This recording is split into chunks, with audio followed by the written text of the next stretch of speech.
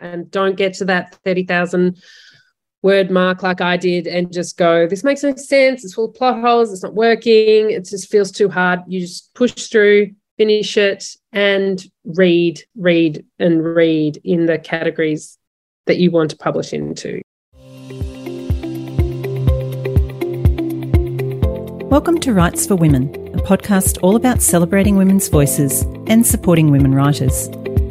I'm Pamela Cook, women's fiction author, writing teacher, mentor and podcaster. Before beginning today's chat, I would like to acknowledge and pay my respects to the Dharawal people, the traditional custodians of the land on which this podcast is being recorded, along with the traditional owners of the land throughout Australia. And a quick reminder that there could be strong language and adult concepts discussed in this podcast, so please be aware of this if you have children around. Let's relax on the convo couch and chat to this week's guest. Hi everyone, Pam here. Welcome to another episode of Writes for Women. It's Thursday the 3rd of February, I think. It's the 3rd, could be the 4th. Today I have a very special guest host, Jo Riccioni, who has been a guest host on the podcast before, and Jo always does a fabulous job. Today she is talking to two fellow YA authors, Nina Kenwood and Meg Gatland-Venice. And it's a really great conversation between these three YA authors, although I would argue that all three of them, their books can be read by adults as well. And of course, there's always that fabulous crossover between YA and adult. So many people love to read books labelled as YA, but not necessarily just for a YA audience. And Jo Riccioni's book, The Branded, certainly falls into that category. So it's great to actually have Jo on again as a guest host. This episode was recorded last year before Christmas. Just keep that in mind as you're listening. If there's any references to time, which there are a few, just remember that it was recorded then. And because we had the recess over January and Writes for Women was off the air while we had a little break, it's just coming to you now. So really great to have these three fabulous YA authors on the convo couch and to listen in on their really interesting conversation about writing YA. Before we get to that, a little personal update from me. I am cheering, I am celebrating because yesterday I actually pressed send on the novella that I've been writing and furiously beavering away on over the course of January and December, of course, but with the deadline being 31st of January, I really was beavering away in January itself while I had the time off from the podcast, which gave me a little bit more breathing space to focus on the writing. And I have to say, it's been, even though I've never written a novella before, it's been a great experience. I did find it hard condensing the whole plot in my head down into 30,000 words. So now it's with the editor. We'll see how I went with that. And I'm waiting for her comments. But it was a really great exercise in getting back into regular writing for me. What I'm doing now is dividing my day, and the mornings are for writing. So I'm starting early, 7 till 10 or 7 till 11, and doing some writing with a little break in there just to get up and stretch and walk around and have a cuppa, and then focusing on my teaching and podcasting work later in the day. So I always find that I write better in the morning. I do also find dedicating that daily time, which we all know, of course, I know these things. I've known it for a long time, haven't necessarily always done it. So having the deadline for the novella really got me back into a great writing habit. And I have to say, got me enjoying it again. I was actually finding myself eager to get back to the computer, to get some more words on the page and to find out what was going to happen next. So even though I had for the novella an overall idea of what was happening, I didn't know day to day what was really going to happen in that next scene. It's lovely always to have your characters surprise you and to have them say and do things that you really didn't know they were going to do. And for me, that's part of the excitement of sitting down at the computer and writing a new scene. And of course, always remembering that when it's first draft, all of that can be refined and changed, cut if it needs to be cut, added to if it needs to be added to, and certainly tweaked. Writing the novella, which is called A Christmas to Remember, there are quite a lot of references in there to time and memory and the past, the present and the future. So it's a little bit of a Scrooge theme there, but not really. But yeah, Christmas to Remember, that will be out as part of an anthology that HQ HarperCollins are publishing in October. It's got a Christmas theme. All the protagonists in the anthology are vets. So I will be in there alongside Penelope Janu, Stella Quinn, Alyssa Callan and Lily Malone, and great to be in such fantastic company for the anthology. So that will be coming out in October, and I'll be looking forward to getting the edits for that very soon. I am going on next week to start doing a very light revision and adding some new scenes to my very first novel, Black Wattle Lake, which came out 10 years ago, just over 10 years ago in December 2012. And I haven't actually announced this kind of anywhere else yet, but that is actually coming out as an audiobook. And so there is going to be an anniversary edition of that, which will have some new scenes and will be tweaked a little bit for the audio version. So that's coming out with Bolinda, Bolinda, which is a fantastic Australian audio company. And I'm really excited to have Black Wattle Lake finally, after 10 years, going on to audio. And I've got a little bit more information on the whole audio thing to share with you very soon. So I'll do that next week on the podcast. I also just wanted to mention I do still have a few places for my Turn Up the Tension course. This is a course that I have run numerous times before. I'm adding to it. I'm giving extra examples. I'm including a video where I'll be talking everyone through the slides. There are 8 modules. It's starting on the 1st of March. Every week on the Wednesday, a new module will come out over the course of 8 weeks. You don't have to do them on that day. Hopefully you can do them over the course of the week, because we will have a Zoom call each week where all the participants will also chat together, share their experiences, share their examples, and get some feedback from myself each week, and hopefully some feedback from each other too. And there will also be a Facebook group where we can connect and share ideas and share thoughts on the examples in the course. Everybody will also be asked to choose a model text. I'm going back to my English teacher days. For me, that whole analysis of a book that you love and seeing how that author does it, and then applying that where you can to your own writing, is really such a fantastic way of learning. So I'm incorporating that into the course as well. And it's definitely a much deeper, fuller course than it has been previously. And you can find more details of that on my website at pamelacook.com.au. There are links in the Instagram and Facebook pages to that. And I've got a few people already signed up, and there's definitely space for more. So if you are interested in that, if you have any writer friends who are interested in that, please share the details, and I'd love to have you on board. It'd be great to have some Rights for Women listeners doing the Turn Up the Tension course.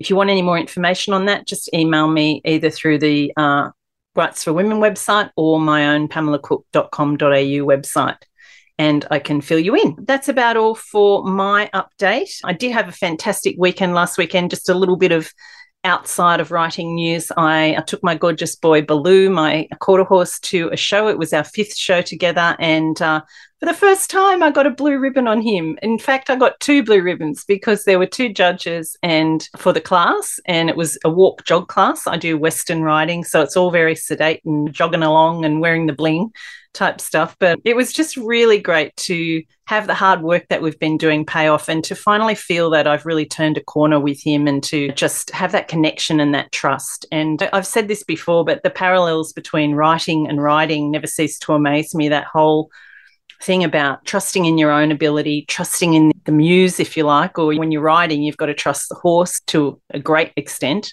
as well as trusting yourself and having the confidence that you can actually do it. You've done it before, you know what you're doing, just believe in yourself and go for it. And I'm a massive advocate of that with writing as well. Shout out this week also to Danuka McKenzie, who has been on the podcast previously and has a new book out, Taken. So I'm going along to the launch of Taken on Sunday at Newtown, and congrats to Danuka. Looking forward to catching up with you and a few writer people there. And as always, it's great to see so much great Australian fiction out there. And this year there is a lot coming. It's going to be great to have some of those writers on the podcast. Currently, I am reading Happy Place by Emily Henry. Absolutely loving it. Anybody who is a regular listener will know that I am an Emily Henry freak and have finished all 3 of her novels. And in fact, I have been listening to Book Lovers multiple times on audio to help me go to sleep. And because I don't have to listen in for the story, because I already know it, just the voice and the characters and all that stuff that's familiar just helps me to drift off into a nice, peaceful sleep with that voice in my head. That's been really lovely. But really enjoying Happy Place, which is Emily Henry's upcoming novel out, I believe, in April. Just quietly, I have put a little pitch in to try and get Emily on the podcast. So please send up the good vibes into the universe and see if we can make that happen. So anyway, that's enough from me. Thank you for tuning in. Thank you to everybody who is supporting the podcast on Patreon. It's fantastic to have such great support for Rights for Women. If you love what you're hearing, if you're enjoying episodes, please see if you can take the time to just do a rating or a review wherever you listen in for your podcasts. And also don't forget that you can watch the video of the podcast at rightsforwomen.com. It's always uploaded there alongside the audio, and also on the Rights for Women YouTube channel. So thank you so much to everybody for listening. I hope you're enjoying the new season's episodes.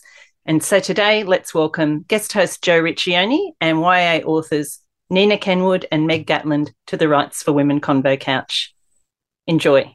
Right, here we are. Welcome to the Rights for Women podcast. I am very lucky today to have not one, but two amazing YA writers in the studio talking to me about their recent released YA books. Nina Kenwood, welcome. Nina's award-winning Australian writer living in Melbourne. Her debut novel, It Sounded Better in My Head, won the Text Prize and was a finalist for the American Library Association's William C. Morris Award. It was a CBCA notable book, as well as being shortlisted for the New South Wales Premier's Literary Award and the Queensland Literary Awards, the Russell Prize for Human Writing, the Indie Book Awards, and the Australian Book Industry Awards. Phew! Nina, what an achievement. It's Better in My Head has been published in 6 languages and it's been optioned for film. But we're here today to talk about your second novel, which only just came out this month, Unnecessary Drama, which again is published by Text and will come out in the US as well next year. So welcome, Nina. Hi, thanks for having me.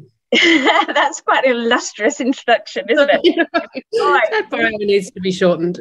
It's actually not on your website. I got that from your publisher's website. So Meg, welcome. Meg Gatland-Venice is a high school drama teacher who lives on the central coast of New South Wales. She's been writing stories for as long as she can remember and reading them for even longer. Equal to her love of words is her passion for championing local youths and fostering important conversation about issues facing young Australians today. Her first novel, I Had Such Friends, was published in 2018 by Pantera Press, and her second novel, When Only One, came out this year, just a few months ago, again published by Pantera. Welcome, Meg. Thank you. So good to be here. Oh, good stuff. Well, I've always been a reader of YA literature. Do you know the statistics on readers of YA? I think it's something around 30% of YA readers are actually over the age of 18. Is that correct? Have you heard that before? Yeah, I think it's confusing because it's hard to know when someone's buying it. An adult is buying a YA book in the shop, are they buying it for themselves or for their child? Or I'm not sure how you capture an accurate picture, but yes, definitely large adult readership. Yeah, and it is confusing as well, because what I used to do is I'd buy them for my teen daughter, but I'd also read them myself. Right. So you've also got that situation as well. And it's also, it can be a bit of a misnomer, can't it, YA? Because you are dealing with, just because the character is in that under 18s age bracket doesn't necessarily mean the book isn't going to be enjoyable or pertinent or moving to an adult reader. Do you agree? Yeah, definitely. Yeah. So I wanted to kick off by asking you both about your influences when you were a teenager. What books were you reading that became influential to you as writers? Nina, do you want to kick off? Yeah, I was a teenager in the 90s and there was a real boom of Australian YA at that time. That was when John Marsden's Tomorrow series came out. It was when Isabel Carmody was writing her Ober Newton series. It was when Looking for Alibrandi came out. So those were my kind of 3 core authors and books. I read the first 3 Ober Newton books endlessly. I was obsessed with John Marsden's, all of his books, the Tomorrow When the War Began series. And I loved Looking for Alibrandi. So those were sort of my core. When I was a teenager, I went to, on the property that John Marsden runs now as a school. Before it was a school, he ran writing camps there. And I went on a writing camp when I was 15, to his property, and it was amazing. And that was when I sort of decided, that's it, I have to be a writer. Because his school is quite an alternative school, isn't it? It doesn't follow. Yeah, I believe so. Yes. Yeah. Yeah, that would have been really formative, I think, as a teenager. Yeah. Meg, what about you? What influenced you when you were a teenager? Well, I was a teenager in the 2000s. So Harry Potter was my whole life. Like, I couldn't wait to get home from school so I could go back to Hogwarts and dive back into Harry Potter. So that was a big thing. But I also loved Melina Marchetta. And On the Jellicoe Road was one of my favourite books of all time, still is. And I also loved Jacqueline Moriarty and her Ashbury Brookfield High series with Finding Cassie Crazy and Feeling Sorry for Celia. And those books, I feel like, were the reason I became a writer, that Jacqueline Moriarty series. And because I just loved them so much. I must have read them 10 times. And what's really amazing is that Jacqueline Moriarty gave me an endorsement quote for my book When Only One, and it's on the book, which is like mind-blowing for me because she was my absolute idol growing up, and so that's incredible for me. Yeah, that is so meaningful. It really makes you feel as though you've achieved something, doesn't it, when someone you really idolize endorses your book? Yeah, for sure. Yeah, that's great. I'm a lot older than you guys. So I was a teenager in the 80s. So we hadn't really experienced that boom of YA books then. So it felt for me as if I kind of went from reading things like C.S. Lewis and Roald Dahl to suddenly moving into the classics like Thomas Hardy and D.H. Lawrence and the Brontes. So there was definitely a gap there for many, many decades before. I mean, there were things like, I do remember the first time I read Catcher in the Rye, and that was just so, All the Outsiders, for example, that they were so influential. But I read them later as an adult, which didn't seem to be like the most meaningful time to read them. But yeah, so it's just been amazing to see this gap in the market be filled over the last decades. And kids now have so many more choices to, even within the YA genre, you've got romance, you've got fantasy, you've got mystery, you've got, very contemporary issues-based novels. So it's great. They've got the whole pick, really. So Nina, let's start with you. Can you tell us a little bit about your latest novel? Yes. So it's called Unnecessary Drama, and it's a rom-com set in a share house in Melbourne during first year uni. It's about, the main character is called Brooke, and she is moving from a small town to Melbourne to go to uni for the first time. And she is very type A, very organised, very anxious. She likes rules. She's moving into the share house with what she thinks is two strangers. And she's excited to sort of put her high school life behind her, have a new start. And then she finds out that one of the housemates she's living with is actually Jessie, her friend turned nemesis from high school. And that sets the scene for her first year at uni and the relationship that develops between her and Jessie. And also it's also about, making new friends, finding your footing when you move out of home, going to uni, all of those kind of firsts that you can discover when you do grow up in a small town and you move to the city for the first time. Yeah, and your first book, It Sounded Better in My Head, was also about new adults. I think I like to think of this genre less as young adult than new adult, because they're adulting for the first time, aren't they, your characters? Yeah. It still sits sort of firmly in YA. It's still written with a teen audience in mind first, but it is, yes, it's about, I say YA is about firsts, and I guess this is in capturing a different kind of firsts, the first of moving out of home and leaving that structure of school and really feeling like, I'm supposed to be an adult, but I'm not quite yet feeling. Yeah, definitely. Meg, what about you? Your book is very different from Nina's. Yeah, so my latest book is called When Only One, and it's set in a small sort of rural, isolated Australian town. And the central characters are a group of teenagers in year 12 about to do the HSC. And this horrible event happens at the school, this terrifying ordeal that changes everything about the school. But the book is actually set like a year before this event happens, and it's about the lead up to this horrible, awful thing that happens at the school. And so most of the book you spend trying to work out who's involved and why does it happen, and you're sort of teasing out what are the things that happened, the catalysts that caused this horrible thing to happen at the school. It's quite a good way of structuring a book, actually, because a good way of making sure that tension's high throughout the book, because you know, like you said, you tease the reader with something bad has happened, something really bad, and we know it's possibly a shooting, but we don't know the circumstances around it. And it's month by month we get more information about what's happened. But by then we know the characters, so we're invested in the characters' lives, and we, you know, fall in love with them a bit, and we care for them. So yeah, it's a really great way of structuring a book. Did you base it on anything, or did it just come to you miraculously overnight? Not really. I actually, before it was ever going to be about a school shooting, I had the characters. So the main characters are Sam, he's a surfer, and Emily, his sort of childhood best friend, and then Ray, who's the new girl at the school. So I had them very early on. It was much later down the track that I decided to introduce this sort of school shooting, horrible, awful thing that happens at the school. And I actually wrote it during lockdown, and I guess lots of awful things were happening all over the world. So maybe that's what inspired me. But I always, like every story I've ever written, it starts with the characters first, and then the plot sort of comes from afterwards for me. Does that happen with you, Nina, as well? Do you start with characters or Yes. a scenario? Absolutely start with character. My books are very, you know, my books are kind of plotless. Well, not plotless, but plot definitely comes last. And that's the hardest thing I find. And because my books are so the first person, present tense, very much in the character's head. So it's finding that character's voice is how I find my way into my books. And dialogue is so big for you, Nina, isn't it? Most of your books are actually dialogue, like a lot of rom-coms are, but yours in particular. And the dialogue is absolutely fantastic. I love it. Very funny, very true to this age group. How do you make sure you stay true to that age group?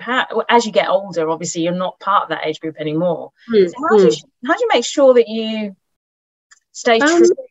I mean, with dialogue specifically, that's just something I enjoy writing, and that comes easily. As I said, plot is hard for me. Character and dialogue, I love. Could do that all day. That's like my draft zero is just internal thoughts and dialogue, and then, you know, I have to actually make something happen around that. But in terms of staying in touch with young people, I guess I do watch a lot of, like, I consume a lot of pop culture and media that I think skews young, and I read very widely in the young adult genre, so I know what my sort of author peers are doing.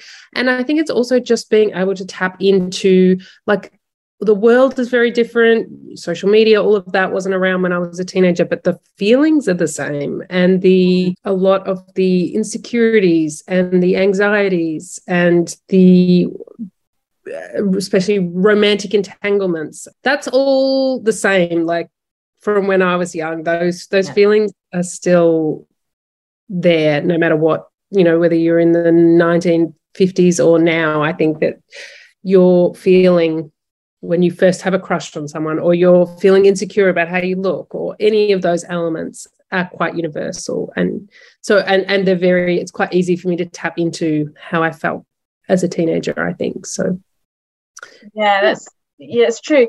Those themes are universal, aren't they? If we look back at Shakespeare, if we look back at Victorian novels, and, you know, it's the same universal themes, which is great. It shows that we as a human race don't change that much, even though the circumstances in which we place ourselves do a little bit. Nina, I was looking at some social media the other day, and I noticed that a fantasy writer, Lynette Noni, was putting a call out on her stories to see whether kids were still using the term first dibs. So that was really interesting, using social media to get some immediate feedback on whether that kind of lingo is still current.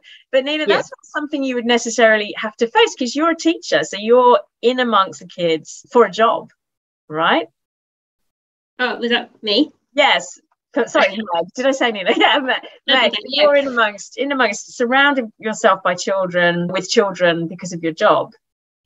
Yeah, so I spend all day, every day, surrounded by teenagers. So it's very easy for me to stay up to date, I suppose, with the lingo that the kids are using these days. But you're right, it is, you know, I see the same things happening that happened to me at high school. It's all very similar. Everything is the end of the world, you know, when you're 17. But yeah, I do feel like in my job, I'm very privileged to be able to see into the lives of these kids and the sort of things that they deal with every day. And there are differences, especially social media is such a huge part of their lives. Every moment of every day is, documented online for everyone to see, which is totally different to when I was at school. But yeah, there are actually, like, sometimes I have characters inspired by my students, and sometimes there's little quotes here and there that might be something a kid actually said in class that I thought was so funny I had to write it down. But yeah, I do get it. Yeah. Do they ever pull you up on that though, Meg? Do they ever say, hey, Miss, I said that?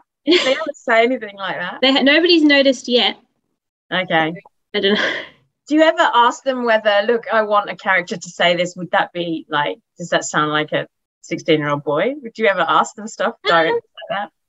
No, not directly, but I do teach drama, so it's very personal, and there's a lot of sort of role play that happens. So it just sort of naturally happens in my classes that the kids can be themselves and can talk about things that they may not talk about in, maths or science or other subjects. Yeah, your dialogue in both your books is so true and so authentic. So you can tell that you're listening, you're really good listeners to the young voice and the preoccupations of young people as well. On that topic though, and this applies perhaps a little bit more to Meg, although I'll come to you in a minute, Nina, but Meg, some of your subject matter is really full on. It's, you deal with abuse, neglect, domestic violence, suicide, you've got this shooting. They're quite hard-hitting topics. Do you ever sort of think, I need to tone it down? Or do you ever worry about the reception from librarians or teachers saying, look, this is just too much? Or I mean, I've seen firsthand, the things that my students deal with all the time. It's in their lives. So writing it in a book, that's not going to change the fact that they're already experiencing these things. And because I'm also a year advisor, so I sort of do a lot of welfare stuff in my job as well. And it's incredible the things that these kids deal with, like before they even get to school in the morning. They might not have even had breakfast or had dinner the night before, or they might not have clean clothes to wear or whatever. Like there's so many things that we don't realize are happening in their lives, but they are. And I think it's really important to write about them and to show these kids that they're not alone and that it's okay to ask for help. And I really try and focus on that a lot in my books, that lots of awful things happen, but there are things you can do about it, and there are people that can help you if you reach out. So yeah, I think I'd rather do that than write something fluffy that didn't deal with any issues, that didn't really make an impact. So.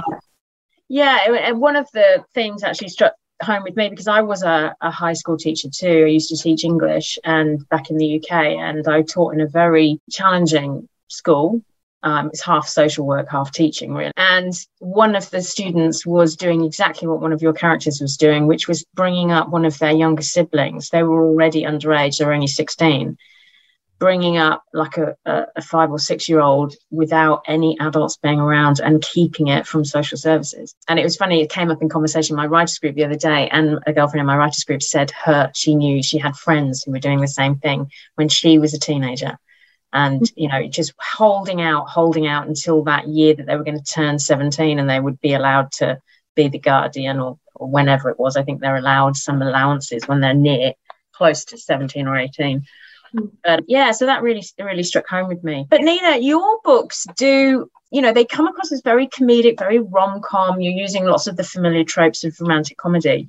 But in both your novels, you deal with something that happens in the past that is soul destroying for your main character, right? And that in itself, as much as it's not, maybe as heavy-handed and sort of social services worthy like Meg's themes are, it can really change the trajectory of your characters' lives. So how do you highlight on what that's going to be? Do you start with your character and then work out what will be their hang-up? Well, with my first book, It Sounded Better in My Head, I knew that I really wanted to explore what happens when you have really bad skin, when you have really bad acne, and the kind of trauma that can lead to, which, it's often played for humor in films. There's not that many books that dig deep into what happens when you have really bad skin. And so I wanted to explore that because I personally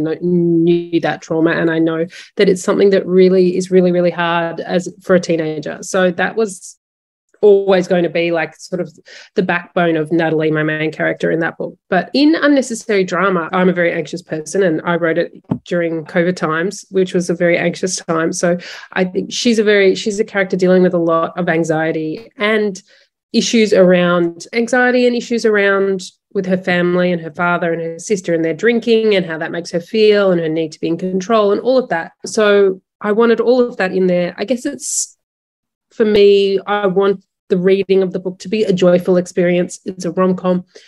I want it to make you happy when you're reading it, but I also, when building the character, I spend a lot of time digging into their insecurities, the darker sides of things, and really trying to make sure I know them and what makes them well-rounded, and to kind of lightly include that in the book, if that makes sense.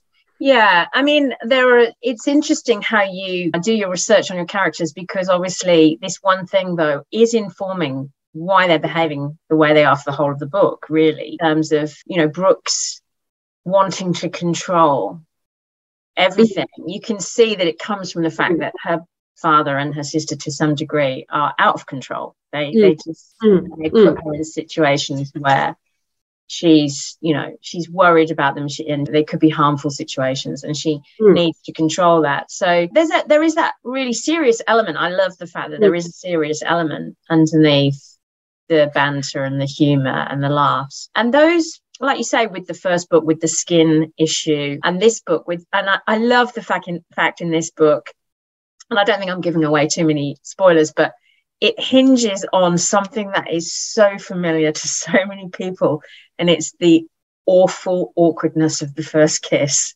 Yes. I think everybody, it's almost universally experienced. Yes. If it's not the first kiss, it was the next kiss or whatever, where that awkward moment where it's just things don't go right. Yes.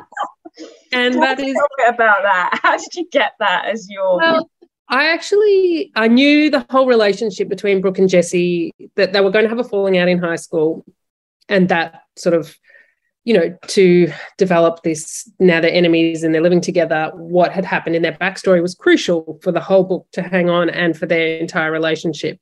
And I actually had a different backstory for them originally, and it wasn't working. And I'd given the draft to the publisher at this point, and we talked about it, and I knew that was the part I had to go back in the redraft, and it wasn't a huge change, but yes, adding in, making it a betrayal and a moment that seems so small, but you can understand why it would stay with her. Do you mind me asking, what was the original thing then? Was it just not deep enough, or just not? It wasn't quite enough. Yeah, it was similar, but it wasn't. There was no kiss. There was no kiss that went wrong. Right. It was a different kind of betrayal. But then I decided it needed the kiss and his kind of rejection of her, or her perceiving that he's like the miscommunication, and then what he did to her, and all of that was a crucial kind of small but moment that would stay with you for forever. Those kind of so real, though, that are so deep inside you, and sort of become part of how you think of yourself. And then, it spirals out into, am I unlovable? Who am I in a relationship, and all of that. So yeah, I mean, it's so real the way you deal with it, in that this split second of Jessie, the male character, sort of jumping up because they've had this awful sort of head bumping, nose squashing kiss, and him jumping up because his friends burst in on them, and then they go, oh, do you fancy Brooke? And he goes, oh, fuck no. There's that full-on teen bravado.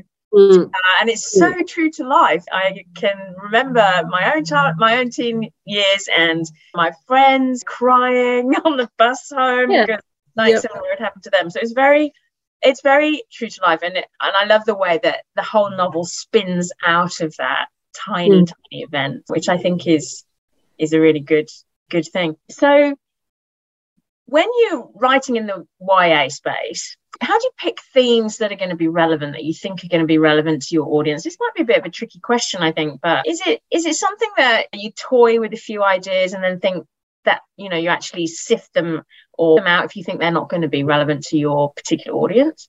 Or do you just write the book that you want to write? Tricky. Tricky question. Well, I'd say I base a lot of my themes on just the things that I see at work. I'm working on a book at the moment with it. One of the characters has an eating disorder, which is a huge thing. And it seems to be a big thing just at the moment at my school. So that was something I really wanted to shine a light on. So I'm very much inspired by just what I see every day. And I try and keep it as relevant as I can. But something like eating disorders has been an issue for a very long time. So obviously the same sort of things keep happening. And I'm just, so that's me. Yeah. And it's eating disorders do seem to go in year groups. Like you tend to find that in a year, when I was a teacher anyway, you'd notice that. And when my kids were at school, you'd notice that a particular year had definite 1 or 2 or 3 or 4 girls who were all seemed to have eating disorders, and they're all feeding off each other. No, excuse the pun. You know, they're all sort of like really winding each other up about those. It does seem to be like a trend that goes through sort of friendship groups somehow. Yeah. And Nina, what about you? What do you get inspired by your work? Are you still working in the book industry? Yeah, so I have been sort of on and off. Yes, I worked for Readings, the bookshop, for 8 years, and that was actually the best sort of inspiration to be a writer, because I've just never read so many books as I read at that time in my life. And Readings runs prizes, and they run a YA prize, and I was a judge on the YA prize for 1 year because the staff are the judges. And that's just looking at first and second books. So it was like reading all the debut YA that came out gives you the best sort of overview of what's being published, what kind of where the bar is and what you're trying to get to, and what kind of books you fall in love with and what you really enjoy in the space. So that just being around books and talking about books is the best kind of inspiration for writing. But in terms of what I explore, both my books are kind of coming of age, rom-com, humor, and that's just kind of naturally how I write. So I'm not setting out with a plan really to explore certain themes so much as finding the character and then taking it from there. You start with your character and then the themes spin out of that character. Yeah. And so who inspires you for characters? Is it like trope-based, a type of character that you want to develop, or is it people that you meet, or a bit of both?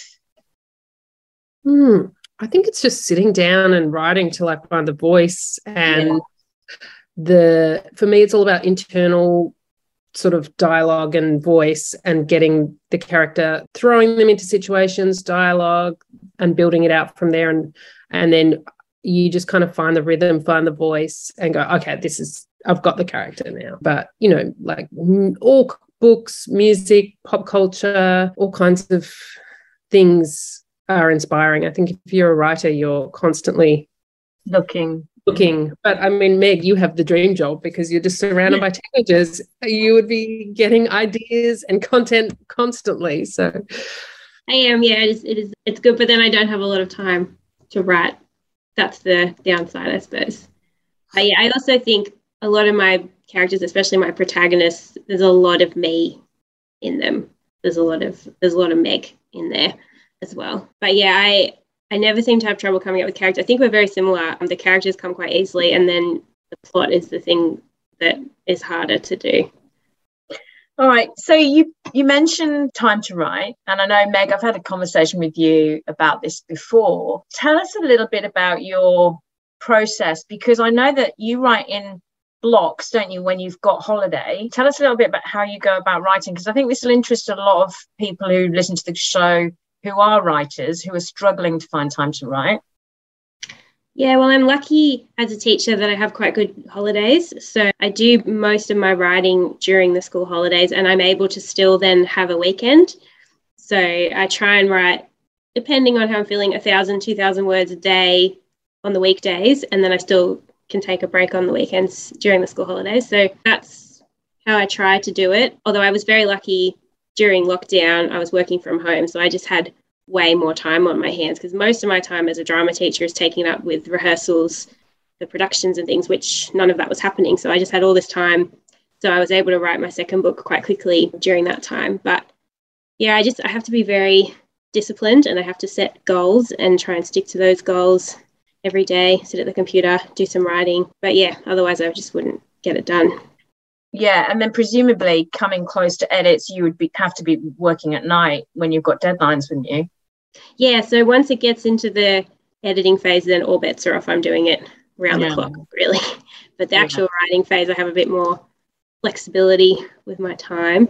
And Pantera Press are very good. They're not super demanding with deadlines, which is very nice. Yeah. Did you struggle with your second novel, Meg? Because lots of people do talk about, and you're both on second novels now, aren't you? What was your experience of writing the second novel? Did you struggle with it or have second novel syndrome at all? I did. This novel is actually my third novel. There is a second novel sitting on my computer, very sadly unpublished. How many words did you get to, Meg, with that one?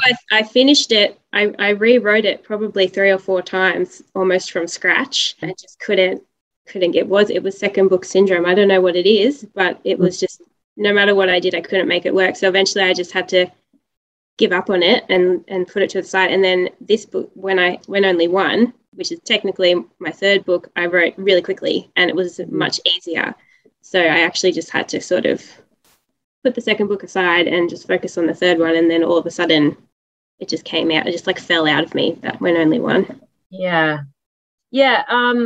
How was it for you, Nina? Because you had the added pressure of winning lots and lots, or getting shortlisted for lots and lots of awards, which has its own legacy, doesn't it? Because you think, can I do it again? Have I got it in me to do it again? Because that happened to me with my first book, and then my second book. Again, same experience as Meg. Absolutely died underneath me, and that's why I ended up writing a fantasy book. But yeah, how was your experience? The 3 months before my first book came out, I had my first child, so it was a very intense time. And then going to 2020, I was thinking, okay, I'm going to write my next book, parenting, get back to work, it's going to be a great year, big year. And then of course COVID hit, and everything was kind of in chaos. Work was in chaos. I was struggling with, putting my daughter in daycare and then having to take her out all the time because lockdowns, and they have very, very strict sickness policies during COVID times, and first year of daycare, your kids getting sick all the time. Anyway, so it was just a very chaotic time. I was very anxious. I was trying to write around all of this, and I was getting nowhere, just nothing. I was just putting no words on the page. I just was frozen and panicked and didn't know what to do, didn't know if COVID should be in the book or what the world was going. It's really hard to write. It was a weird time, wasn't it? Because I think half the writers were like, I don't know what I'm doing. I'm all over the place. I can't settle. And the other half of the writers were like, this is great. Right. All through COVID.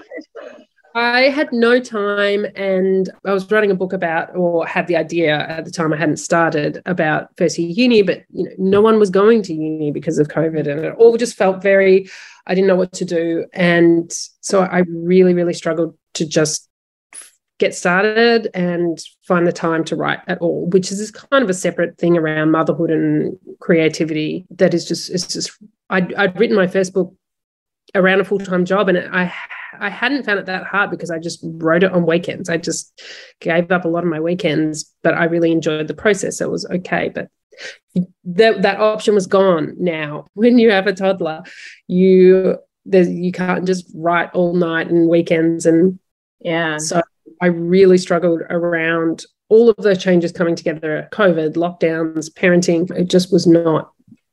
I just had no space to think and write. And I got started, but to be honest, the bulk of the book was written after I quit my job. So I had a period of 6 months where I didn't work, and I just wrote it, and then I got another job. Right. Yeah. I've heard of writers. In fact, I did that myself as well, where, you just have that big block of time to get the bones down at least. And then you can seem to handle editorial when you've got a job. But It just really depends what else is going on in your life. And motherhood, it's really strange, isn't it? That maybe doesn't apply to you, Meg, I'm not sure. But I only felt like I only had the urge to write when I was a mum, when I'd just had my child. So, and it was really odd that that feeling came to me at the worst possible time to choose to write, because you just have no time. And you can't do what you can do when you're single, in that you just go, all right, I can't sleep tonight, so I'm just going to stay up and write all night, and then I'll just sleep tomorrow, because you've just got this baby to look after. Yes. And I had a child who didn't sleep. So it was like the idea of getting up at 4 a.m. to write was not going to happen, because I needed every single moment that she was asleep, I had to be asleep. But yes, I mean, some people, like you, they have a child and the creativity kind of bursts out of them. That is not how I felt at all. I hated being pregnant, and I felt like all the creativity had left my body. And then, I'm trying to write a rom-com and tap into being young, and you never feel kind of older or more weary or less rom-com-y than in that 6 months after having a baby, where it's just like, ugh. I guess that's what makes the fantasy all the sweeter, though, doesn't it? Because you're hankering for a time when, and that might be why so many readers love, young adult or new adult romance and rom-com, because they're hankering for a time which didn't have all those added responsibilities. But after, so it was like 6 months, 9 months out from that, my brain kind of came back to life again, and the creativity came back. It was coming back to being myself again, I think. Your hormones probably settled by then as well. Yeah, okay. So tell us a little bit about, Meg, what was your path to publication like? Because this is another question that I think interests a lot of emerging writers. They want to know how you went about writing your first book and getting it published, basically. Yeah, well, my first book, I started writing it when I was in my last year of university, and then I finished it my first year teaching. And I was actually living in London at the time, and I sent it to a few literary agents in England, but they weren't interested. It's a very Australian book, so I can see why it's not really marketable in England so much. So then I got home and I literally just did a Google search of Australian publishers, and I sent it to all of them. And it was a year and a half later that I heard back from Pantera Press. So by that point, I had given up. I just, this book's probably terrible. Nobody's ever going to publish it. And then I got this email from James at Pantera Press, and he said, just read your book and love it, and I'm going to take it to the rest of the team. And I literally jumped on the bed. I was so excited. That's great. Yeah, because I had just given up. I thought, I must be terrible, and all my friends are just being nice when they say they enjoy my books. So it was a really long time. So I guess my main advice would be, don't give up, because you never know. Like it takes a long time, but you can get there. And I actually heard back from a second publisher even later than Pantera Press, who were also interested, but by that time I'd already signed the contract with Pantera, which I'm very glad I did, because they're lovely. Was that a 2-book deal that you got, Meg, or? It was 3. 3, okay. Oh, good. All right. Nina, how did yours work? I was a terrible I gave up all the time. So I would write, get halfway, get to that soggy middle section and think, this is terrible. 25,000 words always seemed to be my give up point. And I had about 10 manuscripts that I'd just given up on. I just never finished it until I joined a writing group with 2 people I worked with. And that really helped. We had like a spreadsheet with word count goals, and we would be really focused. And, once you're accountable to someone else, it's much easier, and you're all doing it together. And that's like NaNoWriMo works, because you feel like you're part of something. So it was like an ongoing kind of version of that. I guess we were always encouraging each other. And so I finally finished something, I polished it up, and I sent it in for the text, and I amazingly was lucky enough to win that, and it all flowed from there. Yeah, prizes are very good at giving you extra exposure, even regardless of that. People sometimes go on and get a publishing deal anyway without winning a prize. But if you have won the prize, it's almost like you've automatically got that marketing behind you, which makes you highly attractive as a writer. Did you sign 2 books or 3 books with Tech? I just had one. Just when I won the prize, it was just the one book. And then after it came out, I went and I got a 2-book deal from Text for Unnecessary Drama and my next book. And what are you working on now? I'm working on an adult book, actually. For change? Yes, but it's all, it's in the messy drafting phase where I'm not even sure I know what it's about. So yeah, I mean, you say, I'm working on an adult book, but I think both your books are adult books anyway. Like they're full on, could sit in the rom-com shelves with lots of other really successful romantic comedy writers, and they could go in the teen section as well. That's the beauty of, I definitely think you're writing crossover books. Yeah, I think they are. So it's kind of a natural step to do an adult rom-com from here. So you mean your main character is now adult rather than at uni? Right. Or yeah. Okay. Oh, that's interesting. I look forward. When do you think that's going to be ready to fly? You've got I wouldn't say it would curse it. Okay, yeah, that is a bit of a dangerous, fragile. Yes, don't even say anything about it. It may all fall apart. Meg, what about you? What are you working on now? Yeah, so I'm working on my 3rd book at the moment. I've written 50,000 words so far. My goal is to get to 70,000 by the end of the January holidays. That seems you could do that, I think.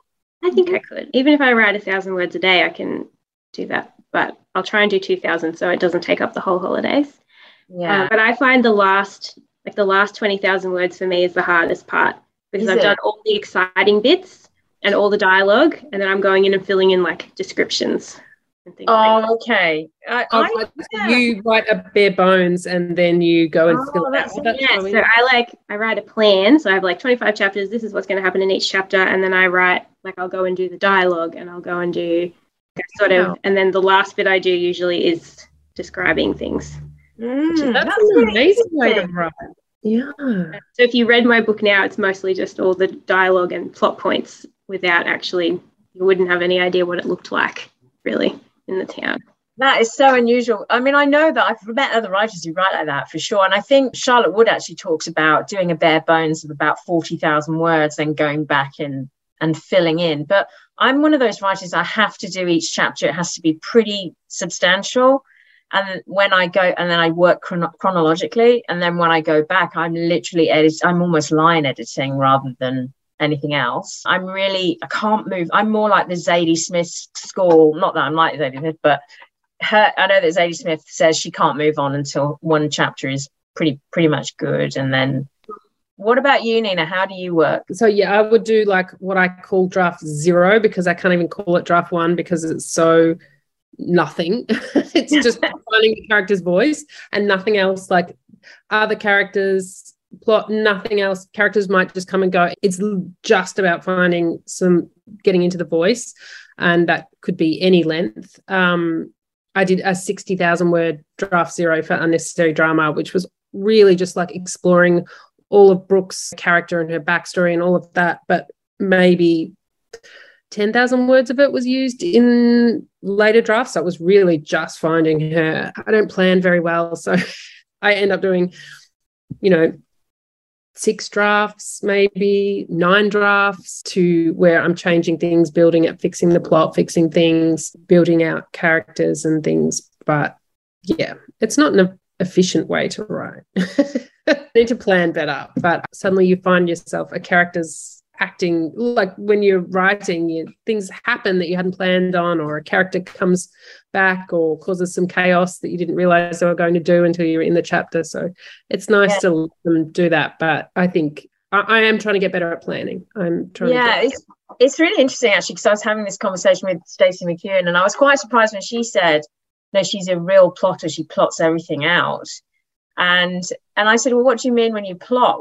How much plotting do you do? She goes, well, it might only just be a couple of sentences of each chapter of what I've got to write next. And I'm like, oh, well, if it's only like a kind of sentence, then I guess I do plot, because I always thought of myself as being very unorganized pants. And, I guess I do start with the kind of like an idea of this chapter has to be, character A meeting character B, and they have a fight about this.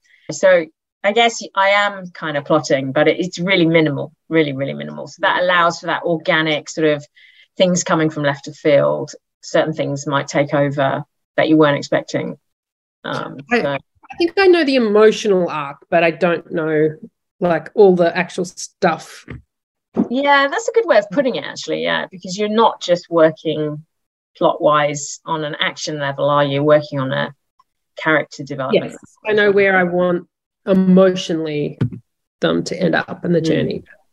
And do you guys use a writing software? Do you use like Scrivener or one of the others, Ulysses? Or I know a lot of people swear by Scrivener. I don't really like it. I'm strictly Google Docs because I like knowing it's safe. I don't have to I can log in on any computer at any time and access my document. It's not just like a Word doc that has to constantly be backed up and I'd be worrying about it. Same as Scrivener. Yeah. How about you, Meg? What do you use? Yeah, I'm the same. I use Google Docs. I used to use Microsoft Word, and then one day I lost 20,000 words worth of writing. So I never used Microsoft Word ever again. Yeah. I was on the phone to Microsoft tech support in tears. Oh, no. Help me, I've lost all these words, and I managed to get it back.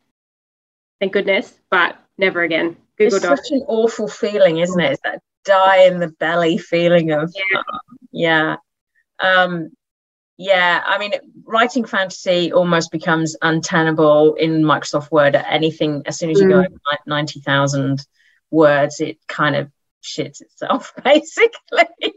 It doesn't matter how good your computer is, it's just literally the software can't cope. And one of the things I do like about Scrivener, I use Scrivener, is I just love the fact that you can grab a chapter and insert it in another chapter, or you can just move, drag and drop pieces of text. I think, yes, if I was trying to write fantasy and you're world building and you've got all of those components, I can see Scrivener would be amazing. I did buy a physical whiteboard for my new book. And I do like the idea of like, it is working sort of, because then it's always there, even when I'm walking past it. It's like a little prompt to think of your book as you are sort of going about your day. Yeah, people do say about using mood boards, don't they, to be able to just look at the mood board, get into the mood of the book within a couple of seconds, so that you're not actually floundering about, where am I supposed to be, sort of thing. Yeah. So do you use other things like Pinterest or mood boards, Meg, at all? I do, and I go around and take photos of houses and things just like around on the Central Coast for inspiration, and then I have like a folder full of photos, and I do all my initial planning by hand in an actual notebook. That's interesting. Yeah. All right, have you got any advice for emerging writers? I always like to ask this question. Don't give up, and the first draft is going to look bad. It's just going to be terrible, and that's fine. And don't get to that 30,000 word mark like I did and just go, this makes no sense, it's full of plot holes, it's not working, it just feels too hard. You just push through, finish it, and read in the categories that you want to publish into. You need to know what is being published, who's right, and certainly for YA. If you have not read any YA since you were a teenager and it's been 20 or 30 years, you've got to know sort of what's being published now. Yeah, the space has changed a hell of a lot. How about you, Meg? I totally agree with everything that Nina said. I would also say just write as much as you can. I remember coming home from school every afternoon, sitting at the computer and writing every day. Stuff that never got published, nobody ever read, but it's the same as anything. You have to practice. Nobody is amazing at basketball or singing or dancing without practicing. You have to practice writing just like you would practice any other skill. That would be my first top tip. And something that I say to my kids all the time is write about things that make you mad, because that's what you're passionate about. Things that really piss you off about the world or society, those are the things that you're going to write really good stuff about because you feel so passionately about them. So that would be my other tip. Write about things that make you mad. Yeah, that's a very good piece of advice, actually, because automatically there's going to be passion and intention, conflict there to start with. Yeah, for sure. What have you read recently? I'm going to finish on my last question, which I always like asking. What have you read recently that you could recommend to our readers out there? I read, and probably my favourite YA of this year so far is The Museum of Broken Things by Lauren Draper. Just love it. It gave me the feelings I felt reading like Kath Crowley and Melina Marchetta. It's very just beautiful, classic YA of friendships and romance and a small town, and there's a mystery, and there's a lot of plot in there and grief and growing up, and it's just a really beautiful YA book. Good stuff. Good one. Look out for that one. What about you, Meg? Well, I've just read the Karen M. McManus books. One of Us is Lying and One of Us is Next, which I read in like one sitting. I found them so addictive and very good. Yeah. Very inspiring as well. But I also, not that long ago, read the Colours of Madeline series by Jacqueline Moriarty, of course, my favourite person, which is a young adult fantasy sort of magical realism series, kind of like Narnia, Harry Potter-esque, which I adored as well. So highly recommend Colours of Madeline by Jacqueline Moriarty. Fantastic. Well, thanks, ladies, for being on the show. I really enjoyed talking to both of you, Nina Kenwood, Meg Gatland-Vaness. I'm so happy for you with your second books out there in the marketplace. I hope they do really, really well. Look out for them, and I hope that you'll come back on the show when you've got another book out. Thank you. Thank you so much. All right, you're very welcome.